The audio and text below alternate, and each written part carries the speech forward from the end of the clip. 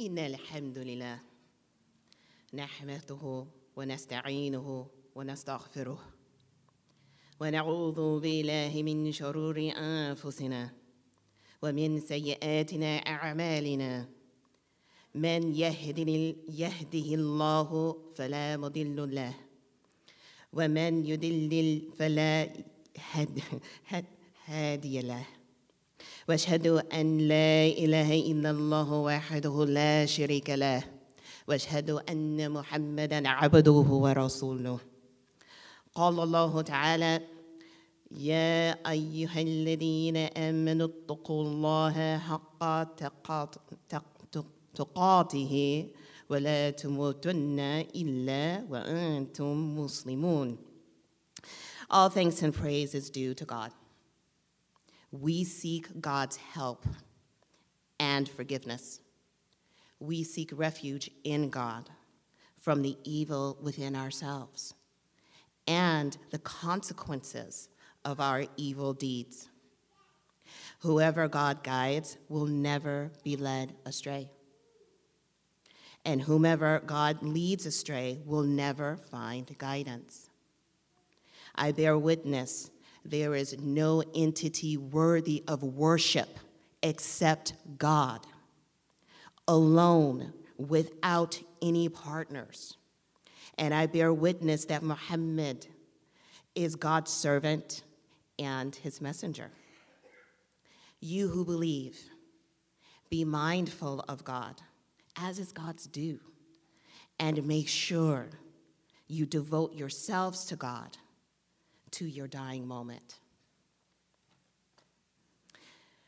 With love being the theme of the month in popular culture, and with all of the challenges we face collectively, here are timely questions. How can we magnify our love to make a positive difference in the world? How can we give more when we feel we're already giving a lot? I'd like to share from my own journey to support you in yours. But first, let's get on the same page, okay? What is love? Consulting the Merriam-Webster dictionary, we find a range of definitions. Strong affection based on personal or kinship ties. Attraction based on sexual desire. Affection based on admiration, benevolence, or common interests. Warm attachment, enthusiasm, or devotion. Unselfish, loyal, and benevolent concern for the good of another. Fatherly concern for God or humankind. Brotherly concern for others. Where's the sisterly, right? Adoration of God. Using the most frequently mentioned words here, let's define love as affection and concern for others. But we know that love isn't just a feeling, right? It's action too. So let's say love as affection and concern expressed in ways appropriate to the relationship for the purpose of the higher good. Okay?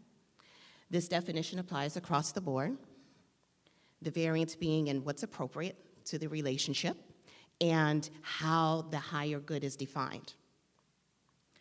I believe that the greatest act of love, affection and concern, you can offer the one who created your soul, the self you were blown into, the other souls traveling this level of existence with us, comes down to choosing to be who we really are, who we were created to be, and who set our mold. Allah. Today I stand here as an empowered woman because I have come to understand who I am. And I choose to be that, regardless, no matter what. What this means on a very practical level is that I am very clear on the value I am inherently calibrated by Allah to contribute to the whole. I am conscious of situations in which what naturally comes through is of best service, and when it's not. With this clarity, and because I know that I'm standing here as a conduit for God, I no longer take personally whether a particular person benefits from me or not, because my job is simply to stand up and do my best to be the conduit of that particular value, no more and no less.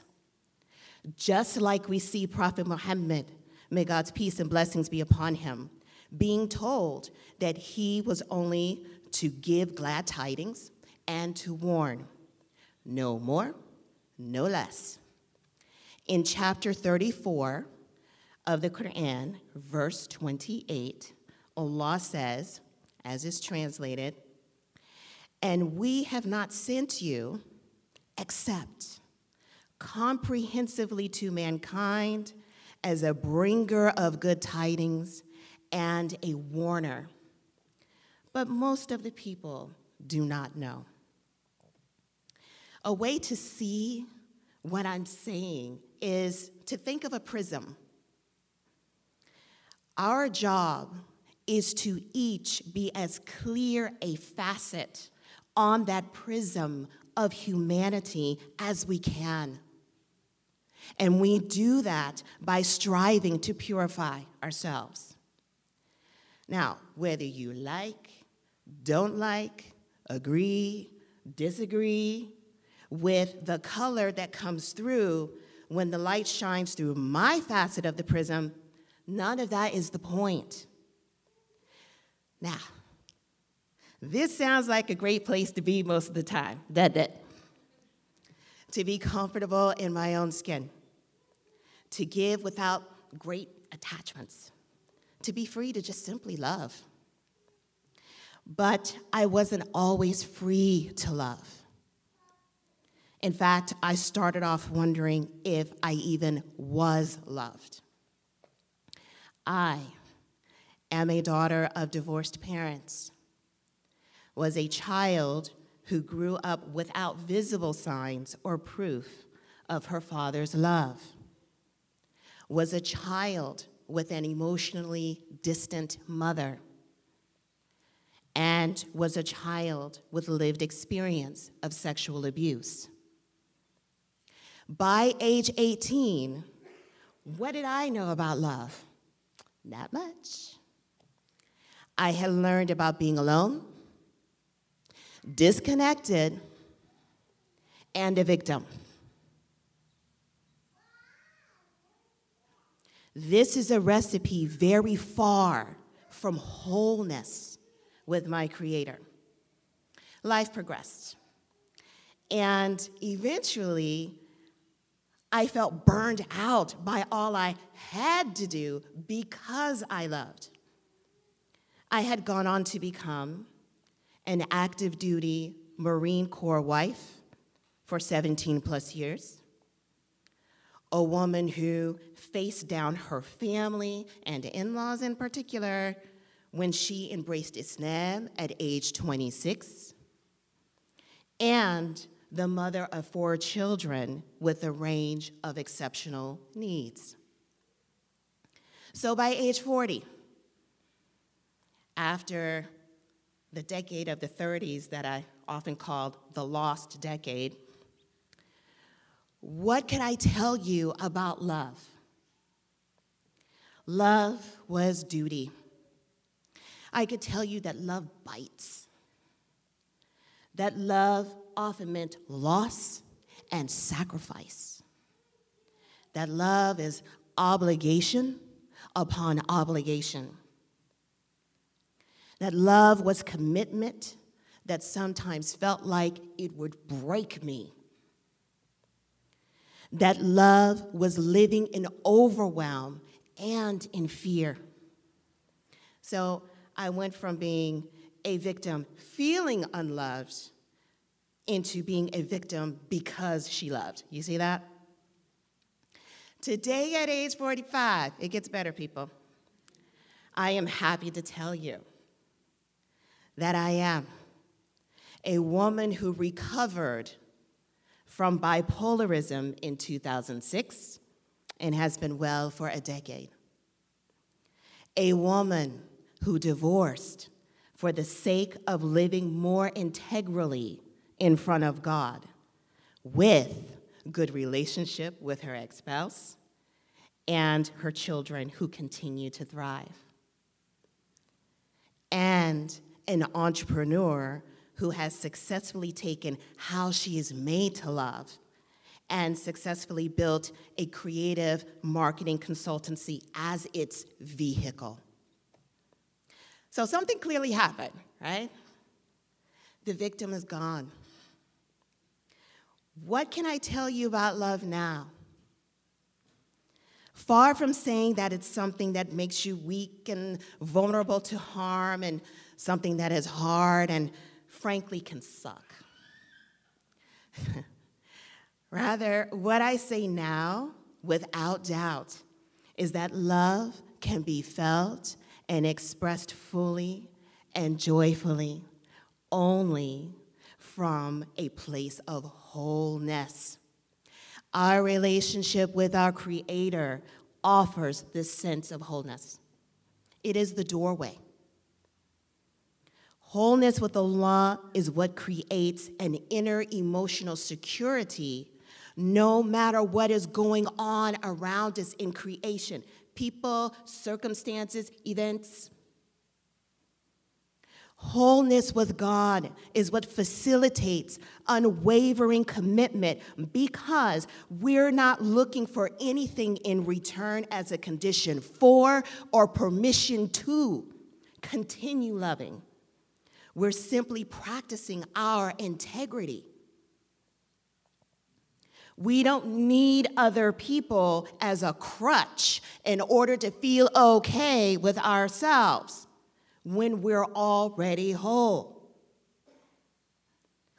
Wholeness with our Creator makes us free to love and to magnify our loving, whether we call it loving for the sake of Allah or agape love, for example.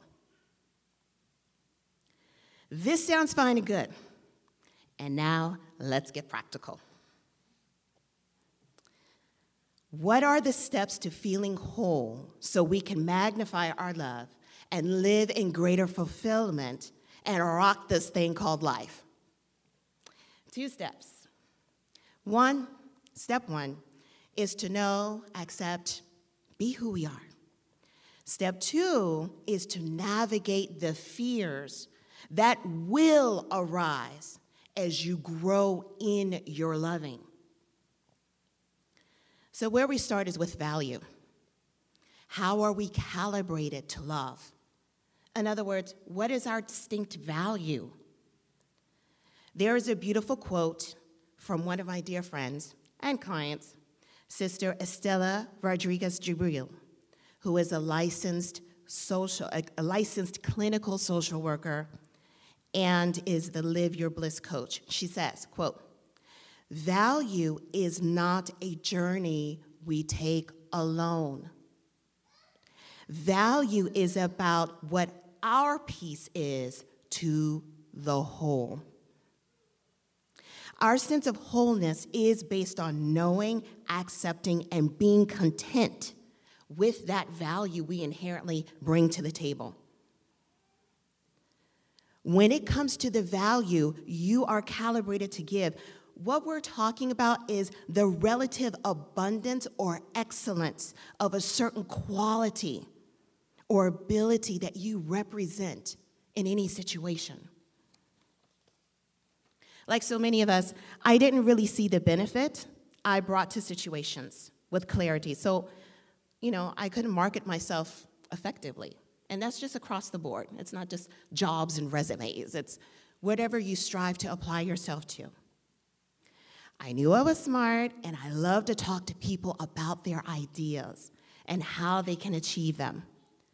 I noticed that people often came to me for feedback and for brainstorming, but I never thought of it as anything special. I was just being me.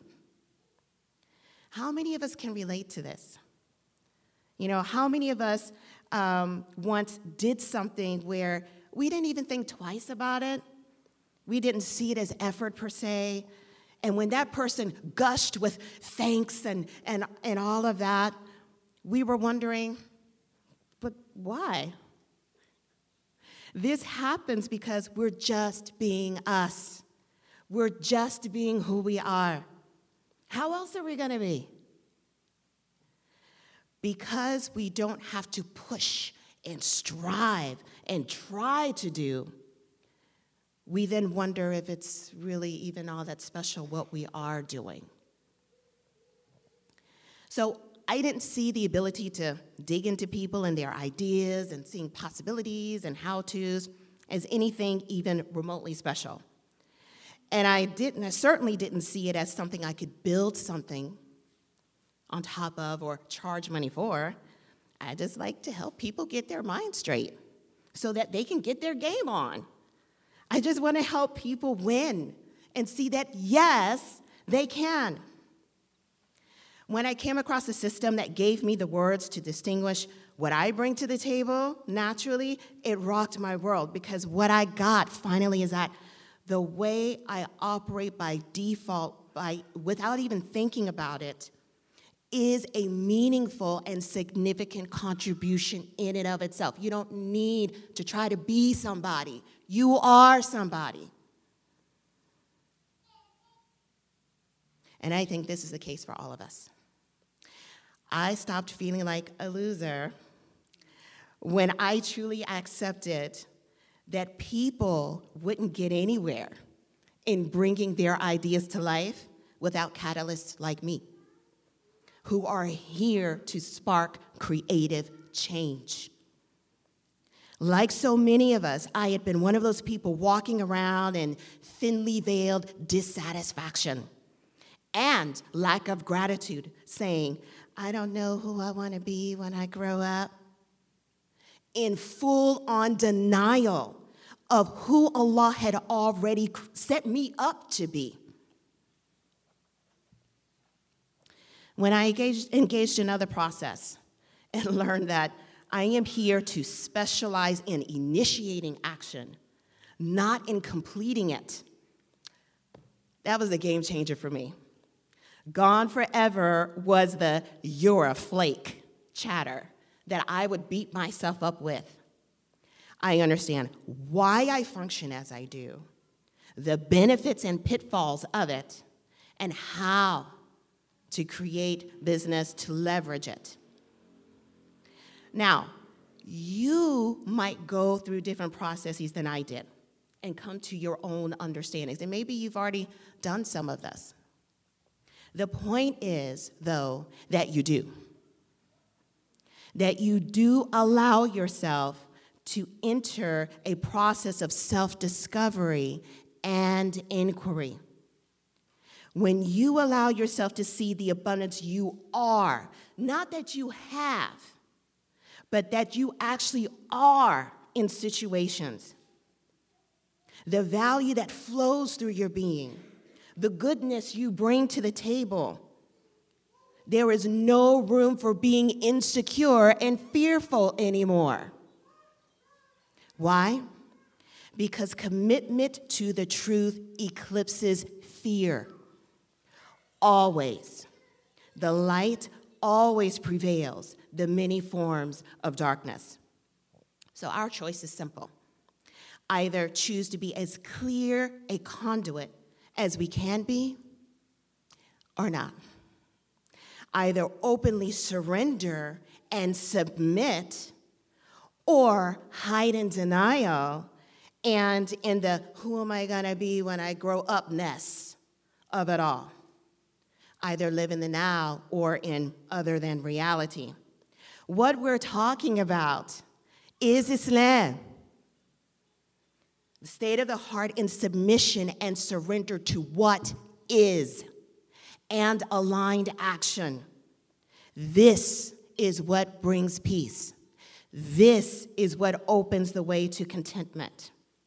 And I think that too many of us are caught up in learning about and doing Islam to simply be Muslim, to be ones in surrender and submission, in peace, thereby being sanctuaries of peace for everybody around us. Sisters in the community of Prophet Muhammad, may Allah's peace and blessings be upon him. Sisters in the house of Abraham, Prophet Abraham, may peace be upon him. Sisters in humanity, may our Creator guide us all. Our wholeness is the foundation of loving and magnifying our love. أقول قولي هذا وأستغفر الله لي ولكم. I say what I have said. May God forgive all of us. Alhamdulillah. All praise and thanks are due to God alone.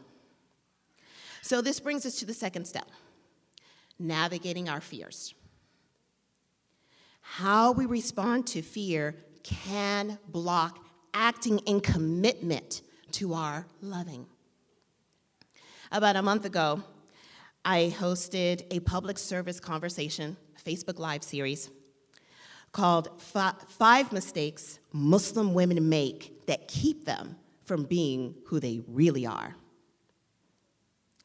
This Facebook Live series addressed one fear in each of the 5 areas of life: spiritual, physical, mental, put the emotional there too, relationships, and wealth. Let's talk about fear for a moment. Most people define fear via that acronym, false expectations appearing real. How many have heard that one before? Yes, okay.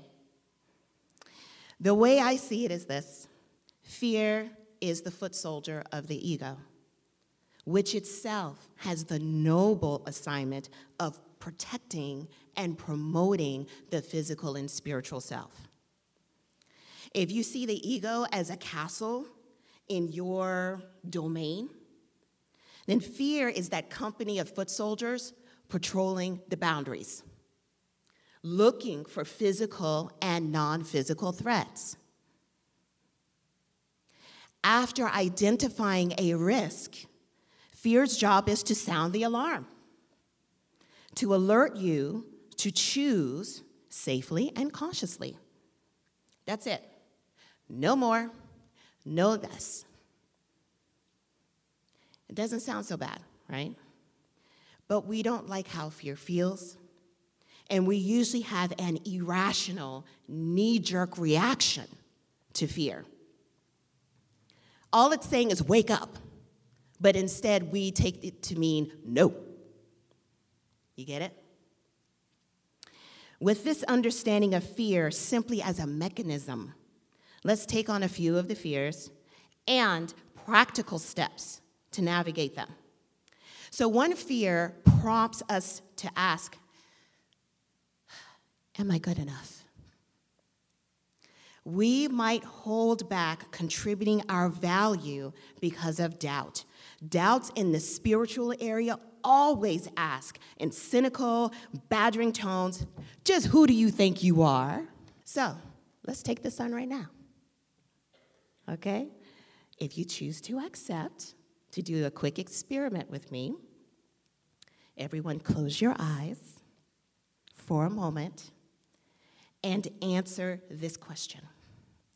What do my family, friends, and associates often come to me for? I'll pause just for a moment. If you came up with an answer, congratulations, because now you have an answer for when the who do you think you are question comes. And when it comes, we could say something like this.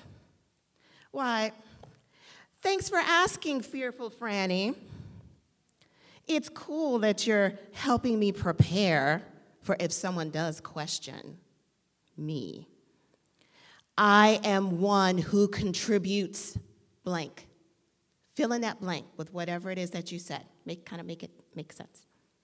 With relative ease. And I choose to do it despite the risk of someone questioning my right to serve. I don't know about you guys, but I found that empowering. I'll give that to you. I hope that offers you something. Now, if we choose to respond to who do you think you are by holding back and disengaging our fullness, then how are we going to do what Allah requests at the end of Surah Ali Imran, which is the 3rd chapter of the Quran, and this will be verse 200, where, translated, O you who have believed, persevere and endure and remain stationed, and fear Allah that you may be successful. So in this verse, the embedded imagery from the language itself is of the believers as a fence, as a wall of defense. So my question to you is, if you choose to fall back and not offer yourself, offer your value to the world because of your fears, how can you take your place? How can you take your place? Okay. Another fear prompts the question, am I attractive enough? Do I look good enough? This one is tough on us, isn't it? Yeah. It's tough on women in general. For Muslim women who wear the khimar, or the headscarf, or for women of other faith traditions who embrace a head covering as well, it can feel like an even more pressing issue. Bottom line, we might hold back contributing our value because of our looks and dress, especially if we think that how we appear is significantly different than what the society or the community deems beautiful.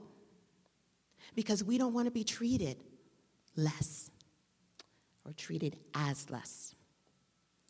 One way we might be devalued is because of skin color. As an African American woman in this country, I have been treated as less before entering Islam.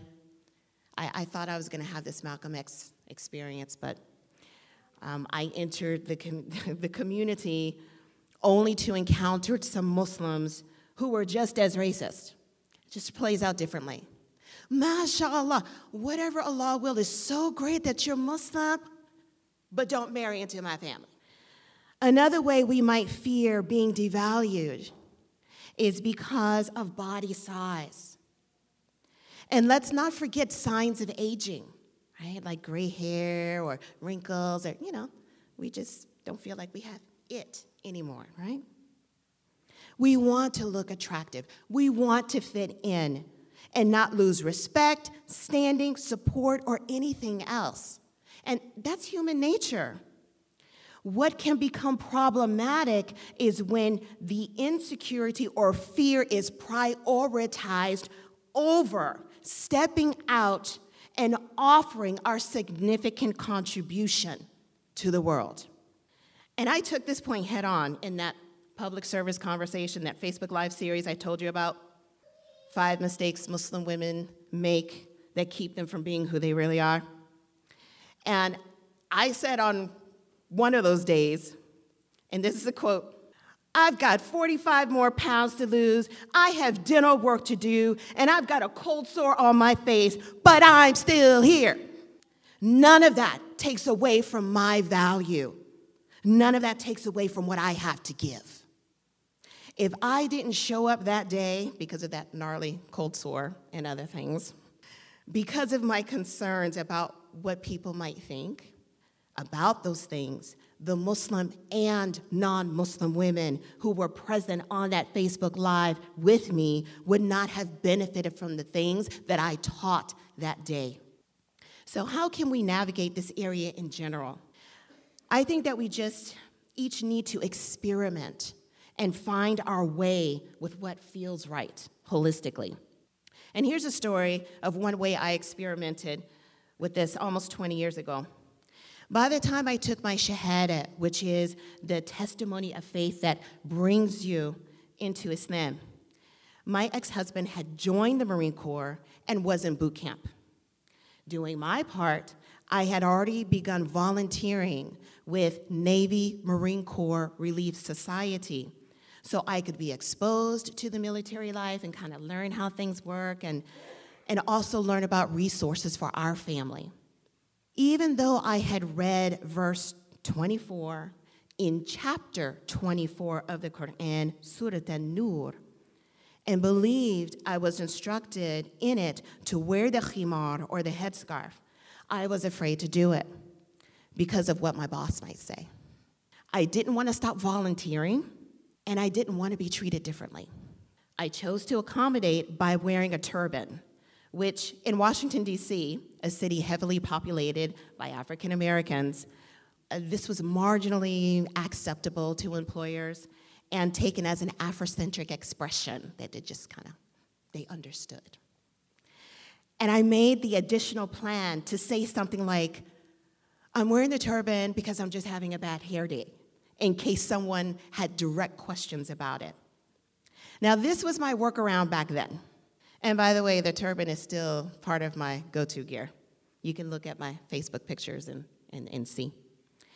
Between all of us, I believe there are so many ways we see women coming to what they feel is a good place on this issue. Something I would add, and I think I'd be remiss if I didn't point this out, is seeing women deciding to contribute their value on their own terms through business, through entrepreneurship. Because when you create the game, you write the rules. Another fear asks, am I smart enough? Do I know enough? We might hold back contributing our value when it entails doing something new or going into a new subset of knowledge. Because guess what? We have to face and let others see that we don't know much. And we need to rest our hearts about that and allow humility. We're here to learn. We don't need to hide that we don't know. So a way to navigate this, again, what's the priority? The priority is to put forth the value God gave us, okay? We can each say, I don't like feeling like I don't know. I don't like asking for help. I don't like coming up short in my competitive, comparison-loving mind. We can also decide, I'm still going to do this. I'm still going to be vulnerable in my lack of knowledge. I'm still going to ask for help. I'm still going to stumble and fall and even fail on my way to mastery. I don't look worse for it. I am not less for it. I am grateful for this knowledge Allah is giving me instead of judging myself for how I look as He is taking me through the steps to mastery. And the last fear that we'll take a look at together is the one that prompts the question, am I loved and respected enough? We might hold back contributing our value because of what fear alerts us might happen in our relationships. We think that if we decide to go back to school or start a business or do something that's going to change the family schedule and status quo just for something we want to do, even if it's going to benefit everybody, right? Will we lose love? Will we lose respect? Will someone be upset with us? Will someone be disappointed in us? We can help ourselves by cultivating supportive relationships so that we can better balance our responsibilities and our new opportunities. In the case of going back to school, for example, we would be able to delegate dinner, homework supervision, and the children being watched. And if we can't, because we don't have the appropriate support, the question is, why don't we? Why do we choose to live in isolation? Why do we choose not to build beneficial relationships? So in closing, the greatest act of love is being who we are. Being who we are and magnifying our love requires that we be whole. Being whole comes with knowing, accepting, and celebrating who we are to Allah and how He created us to love. Doing the work to explore your or our distinct value. Doing the work to understand how we can leverage that value we bring to the table with most ease is the key to being free to love, free to be. And how we respond to the messages we receive from fear can make a difference in whether or how we do step forward to contribute our value. And on that note, I want to end with part of a song by Cheyenne and All called How Could Anyone? And this is a song that really, it's a go-to for me when, I need a boost and I need a reminder of all that I've shared with you today. How could anyone ever tell you you were anything less than beautiful? How could anyone ever tell you you were less than whole? How could anyone fail to notice that your loving is a miracle? How deeply you're connected to my soul. God commands justice, doing good, and generosity towards relatives. And God forbids what is shameful, blameworthy, and oppressive. God teaches you so that you may take heed. وَأَقِمْنَا الصَّلَاةَ. Let's pray.